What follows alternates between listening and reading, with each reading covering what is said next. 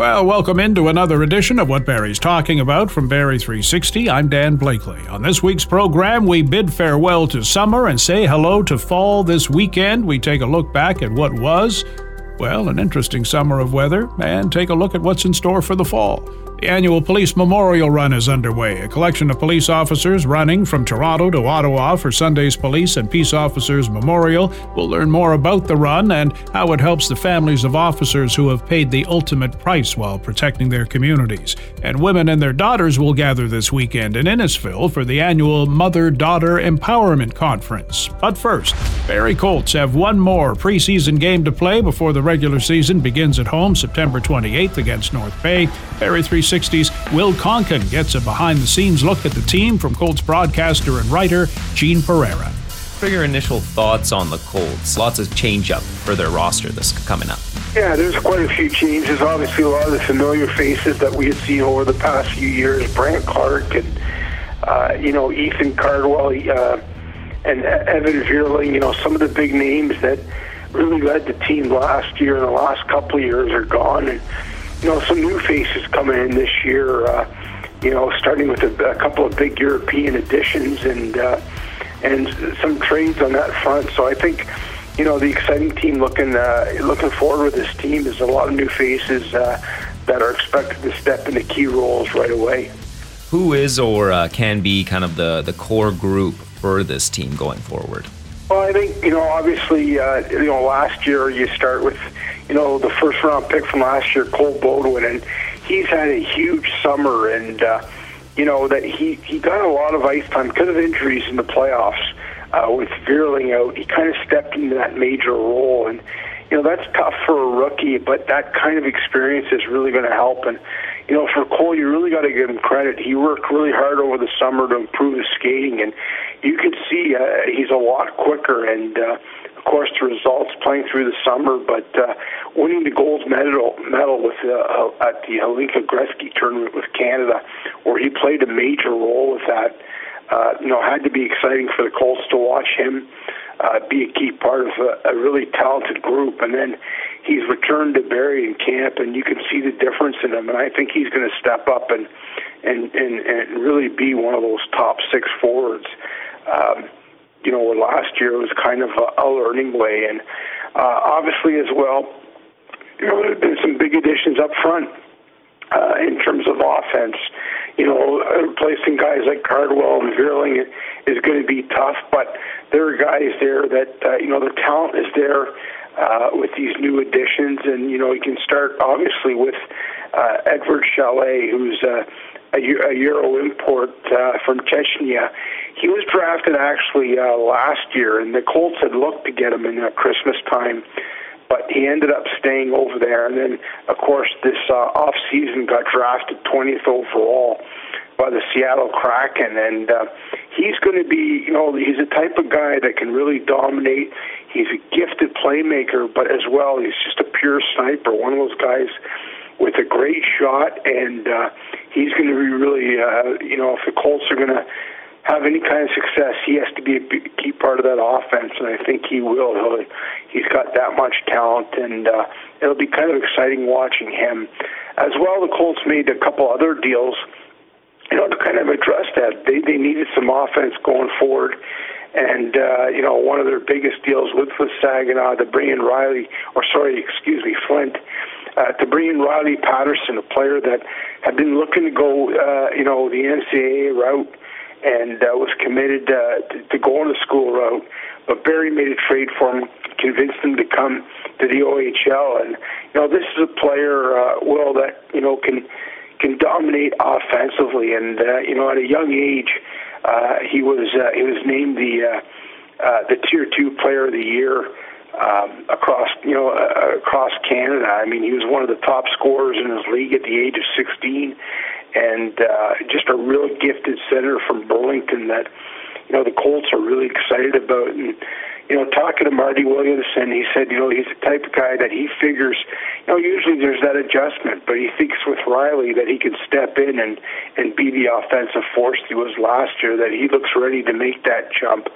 As well, another guy is Endo Meyer, the other Euro import Switzerland. And again, kind of a bit of under the radar when you got Chalet. Everybody's kind of talking about him, but Marty's been excited with what he's seen from Meyer in camp, and the belief is there's a big adjustment coming over for these European players. I mean, it's obviously not just on the ice, but off it and living away from home and so on. But they're really excited what Endo can do and figure he can be a big part of the offense.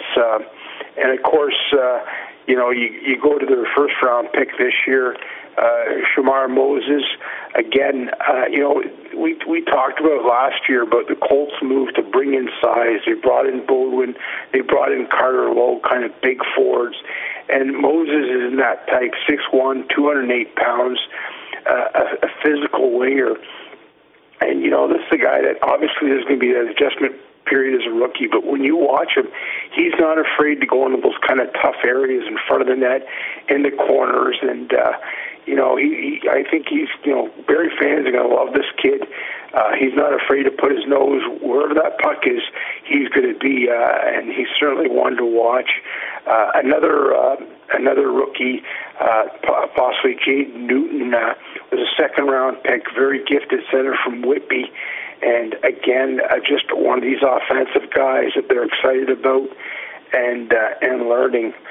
And when you look at bringing the guys back, of course, I think the player that everybody's kind of wishing that he gets that chance in pro, and Bo Jelsma is just if you want to take a player that you want to be an example for everyone else to watch him, Bo Jelsma is the guy. I mean, he's got a heart that's 10 times the size of a regular heart. When you watch him out there, he just works so hard, and he gets the most out of his talent. And again, he's going to be kind of moving into that more leadership role and being the guy up there as well for the Barrie Colts.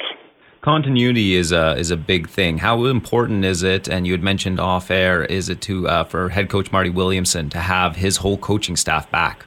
Yeah, Marty pointed that out to me, and because he said obviously with all the changes, that you talk about in the roster, but one of the nice things is that the coaching staff is all back, and I think for Marty, that just makes a huge difference. I mean, the last few years through COVID and just the changes, Chris Dennis going to Kitchener to become a head coach, and Taylor Carnevale leaving, and you got that kind of turnover. It's just nice to have the familiar faces behind the bench and that continuity in what you're teaching the players. And Philip Barsky just had Marty raved about him, and Dylan Smoskowitz. They had Dennis Martindale, and of course goaltending coach David Belinsky. So I think having that continuity with the message behind the bench, where some of these players are familiar now with these coaches, you don't get that turnover. So I think it's it's something that Marty said. It can't be kind of you can't just ignore it. For him, it's a big factor coming in. That they don't have to go through that adjustment this year. We appreciate the insight, Gene. Thanks again for chatting with us, and looking forward to another season ahead. Look forward to it, Will. Thanks.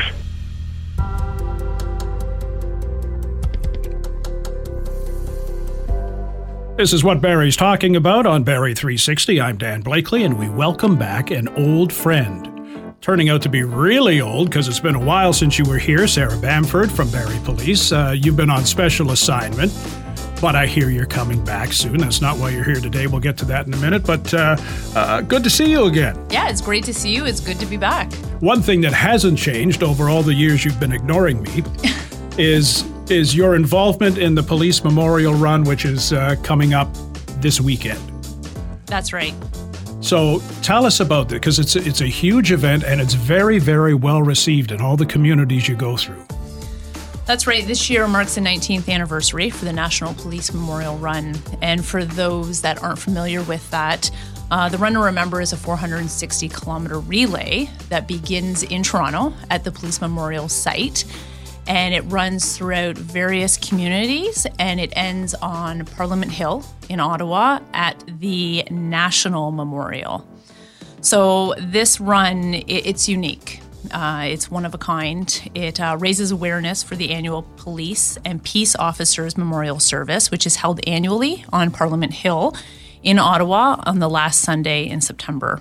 The run has grown considerably over time. We have over 280 runners from various police services from across the province. Annually, we have a contingency of officers from the Simcoe County area that take place in this run. It gives us an opportunity to remember our fallen colleagues, to show support for their family, and it's our way of fulfilling a pledge and a commitment that we will never forget those who made that ultimate sacrifice, and most importantly, just to continue the support for their families. What is nice about this run, it gives the opportunity for people in various communities to come out, even join in the run. Officers that can't attend the memorial, they can join us throughout the route for those 3 days. This year is very significant. We're going to be remembering and honoring the 11 officers that died in the line of duty, so from across Canada. So this year is very unique. It's going to bring a lot of heavy hearts, but again, we're there to remember these 11 officers and show support for their family. We raise money, and to date, we've raised $550,000. And this money goes directly towards the trust funds that are established for the family of the fallen officers. It goes to any construction of any memorial site being built to honor the fallen officers. And funds are also raised by runners. So these officers, aside from running the 460 kilometers, they're also raising money by selling T-shirts, and that money goes directly towards the trust funds that are established for these families. If somebody wants to donate, how do they go about that? Can they throw you some change as you're running by? They can actually go to the National Police Officers Memorial website. All the information is there. There's pictures, there's videos from previous years. Did I read or hear somewhere that there's a cycling aspect to this from the police college as well down in Aylmer? Yep, that is the Ride to Remember. Okay. So the Ride to Remember is cyclists. They start their journey from the Ontario Police College in Aylmer. So their trek is a 4-day trek. They leave from Aylmer and they arrive in Ottawa on Saturday the same time. So what happens is the runners and the cyclists, we both arrive in Ottawa, and we both run through Ottawa and arrive on Parliament Hill together. And it's a spectacular sight to see. Myself running this for years, I'm lost for words when I see us run up that hill on Parliament Hill, and I look back and I see hundreds of officers running and hundreds of officers cycling. And it draws in the public. The support you get when you're going through some of the communities. People come out, they're waving at you, they're talking with you, they're engaging you. Absolutely. They come out, they wave, they have posters. We run past homes and they have Canadian flags out. And you have to remember, there are so many people out there. This world is small, and there's always a connection.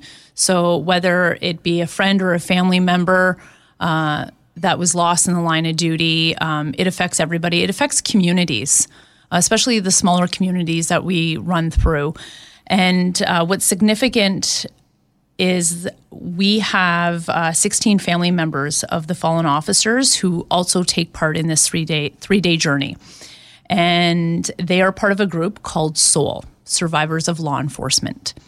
And these are the families of these members, and they run with us. They run alongside of us. And I can tell you, since I've done this run, there are kids that ran with us when they were little, and you know what? They're 16, 17, and they're towering over me now. And, you know, to see how they've grown over the years and they've thrived with the support, it's nice to see. And it really is.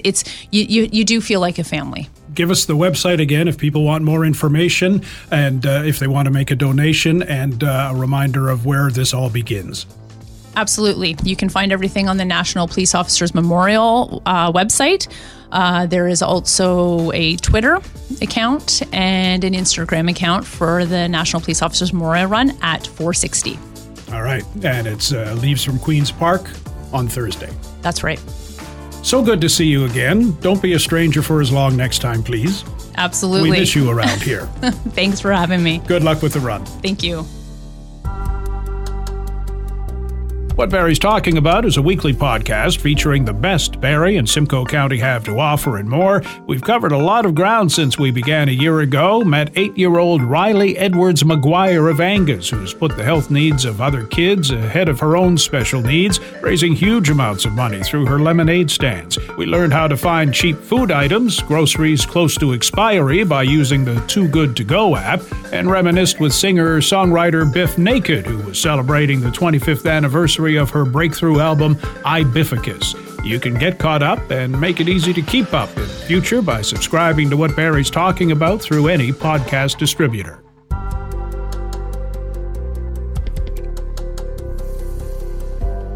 Still to come on What Barrie's Talking About, we look back at the summer and ahead to the fall as we get ready to switch seasons, and another Mother-Daughter Empowerment Conference happens this weekend at the Innisfil Public Library. Now this. It's cool to care. It's a well-known fact blood transfusion saves lives.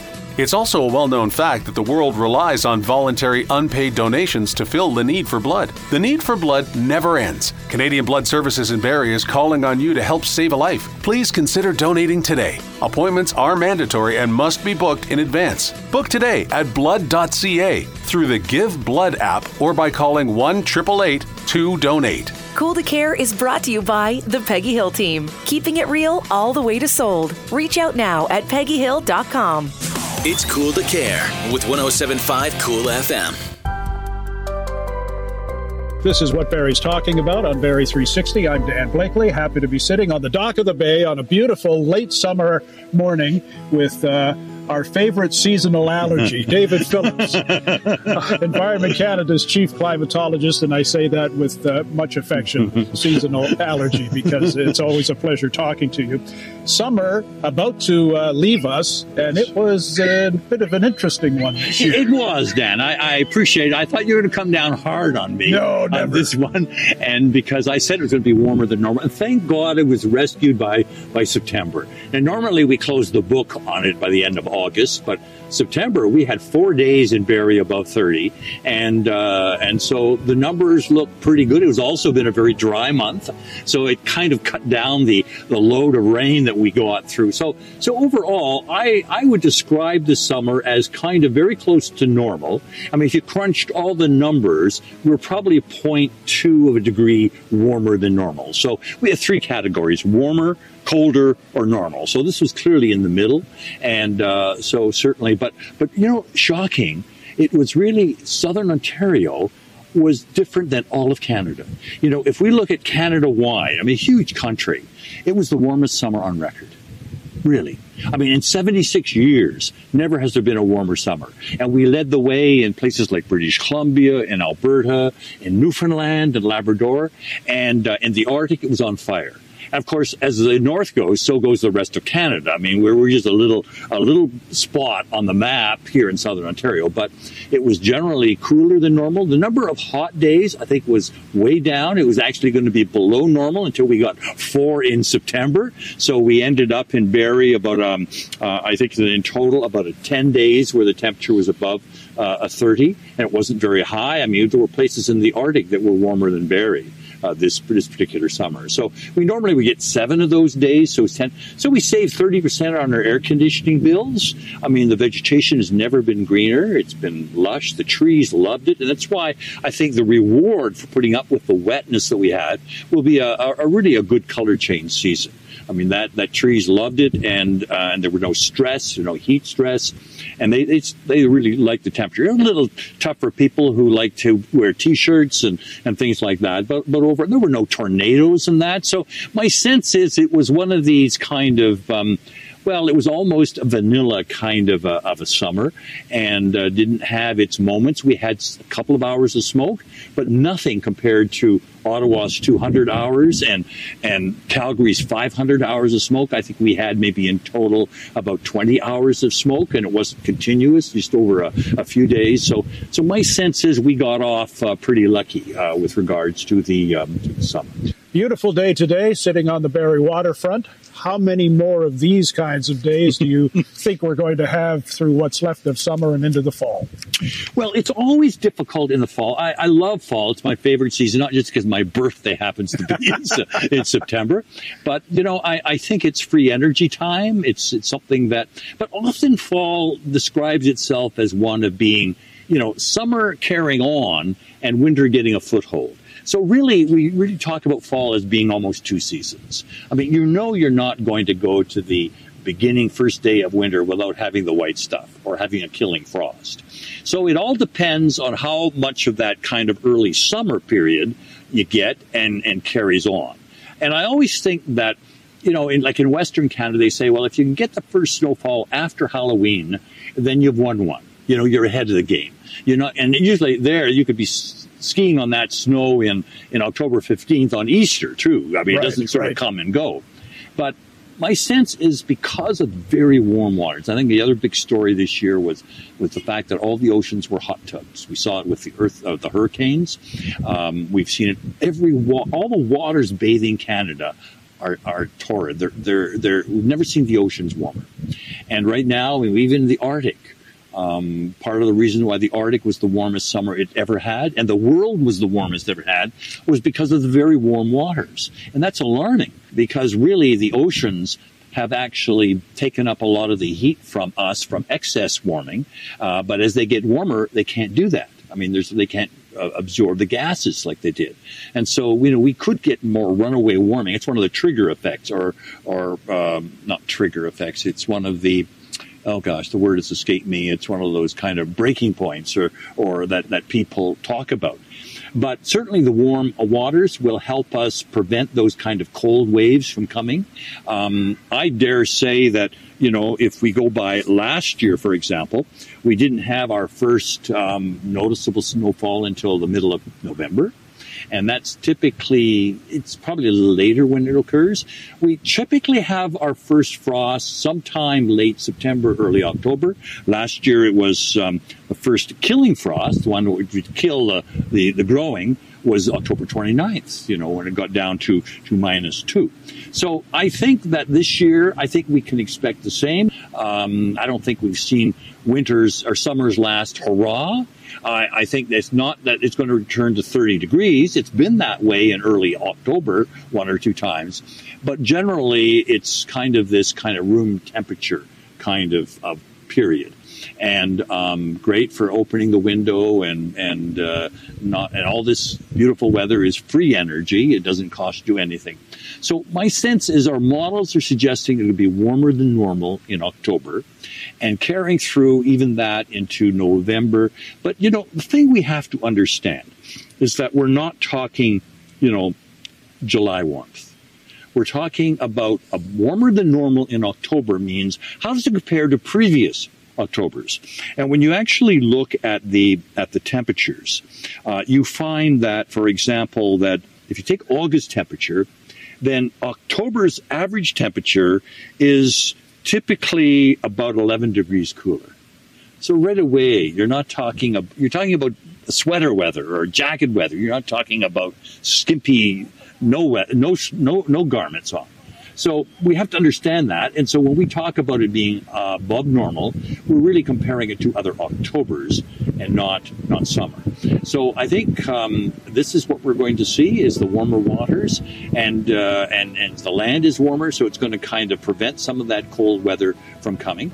Always a pleasure getting your insights, and we'll look forward to our chat in December. Well, I'm going to make a fearless forecast. We won't be sitting on this park bench in December 21st talking about where is winter. Won't you be shocked if we are? Well, then knowing you, Dan, you'll have that on tape and you'll put it right in my face. I will. Count on it. David Phillips, a pleasure as always. Thank you so much. Thank you, Dan.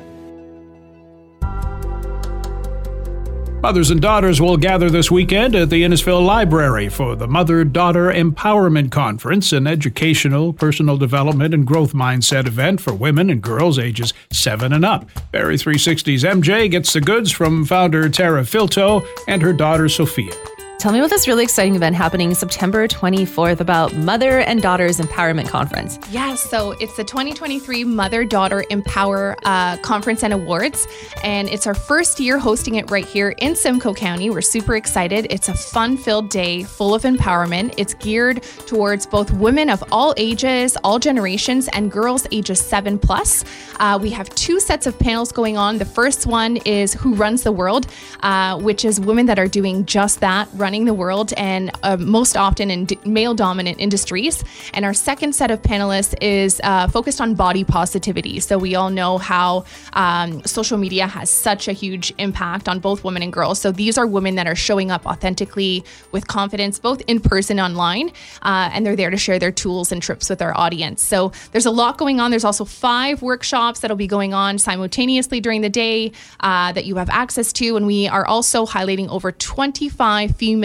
vendors and girl bosses that are running their own businesses that'll be there, both showcasing and selling their products and services. And we also have the last part of the conference is geared towards the Empower Girl Awards. Nominations are open till September the 15th, and that's for girls ages 7 to 19 who are making a difference within their homes, their communities, their schools. We want to hear from you. We want to celebrate those girls that are having an impact. I love when you say ages of 7. I think that's so young, and mostly because I have a daughter who's literally about to turn 7. And yes. I think it's so young, but it's never too young to teach them about female positivity and being kind to each other, and just girls can do so much, and they tend to get hammered with ideas so early in life that there's things they can't do. So it's never too early to counteract that. Absolutely. I have to agree. It's never too early. And I always love to share this stat because it's one of the reasons why we started this organization. So at age 7, a boy's and girls' confidence will be the same.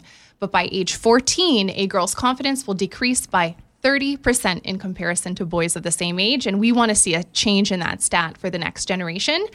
So when you think about things like confidence building, personal development, I only learned about the concept of personal development maybe within the last decade. So when we're introducing that to girls at such a young age, it really has the possibility of impacting them for the rest of their life. And Sophia, how do you feel about this event? This is not your first one, right? It's not my first event, but I think it's definitely going to be a really positive experience for many people. Perfect. Anything particular you're looking forward to doing at this one, or? I'm definitely looking forward to the vendors and all the people that are going to be there to enjoy it. And what's been the feedback from previous years of doing this? It's been amazing. We've actually had people come as far as Nova Scotia because they said that there's nothing else like there that brings together both generations of women. And that is also one of the reasons why we created this conference is we couldn't find anything out there. I love going to women empowerment conferences and awards and things like that, but I couldn't find anything that I could bring Sophia with me. So when we started this, Sophia was just 7 years old. And we were so eager to kind of welcome all women and girls. So you don't have to have a daughter necessarily to come to this conference. You can come with your grandmother, your mom, your aunt. It's really, really geared to empowerment. But if you do have a young girl in your life, whether you're a teacher and maybe you want to bring somebody or a few students from your classroom, maybe you're a mentor, again, an auntie that wants to bring a niece, we really, really encourage you to bring a young girl that's in your life to just empowerment and enjoy the day with them.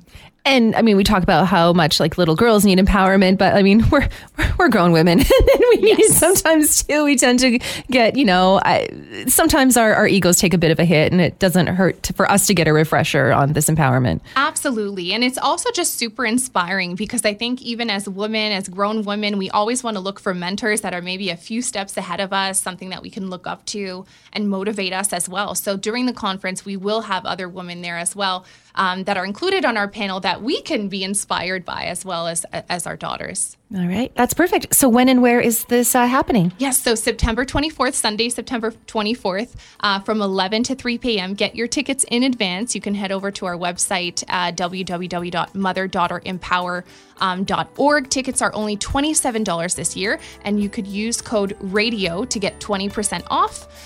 It's at the Idea Lab and Library on Innisfil Beach Road in Innisfil.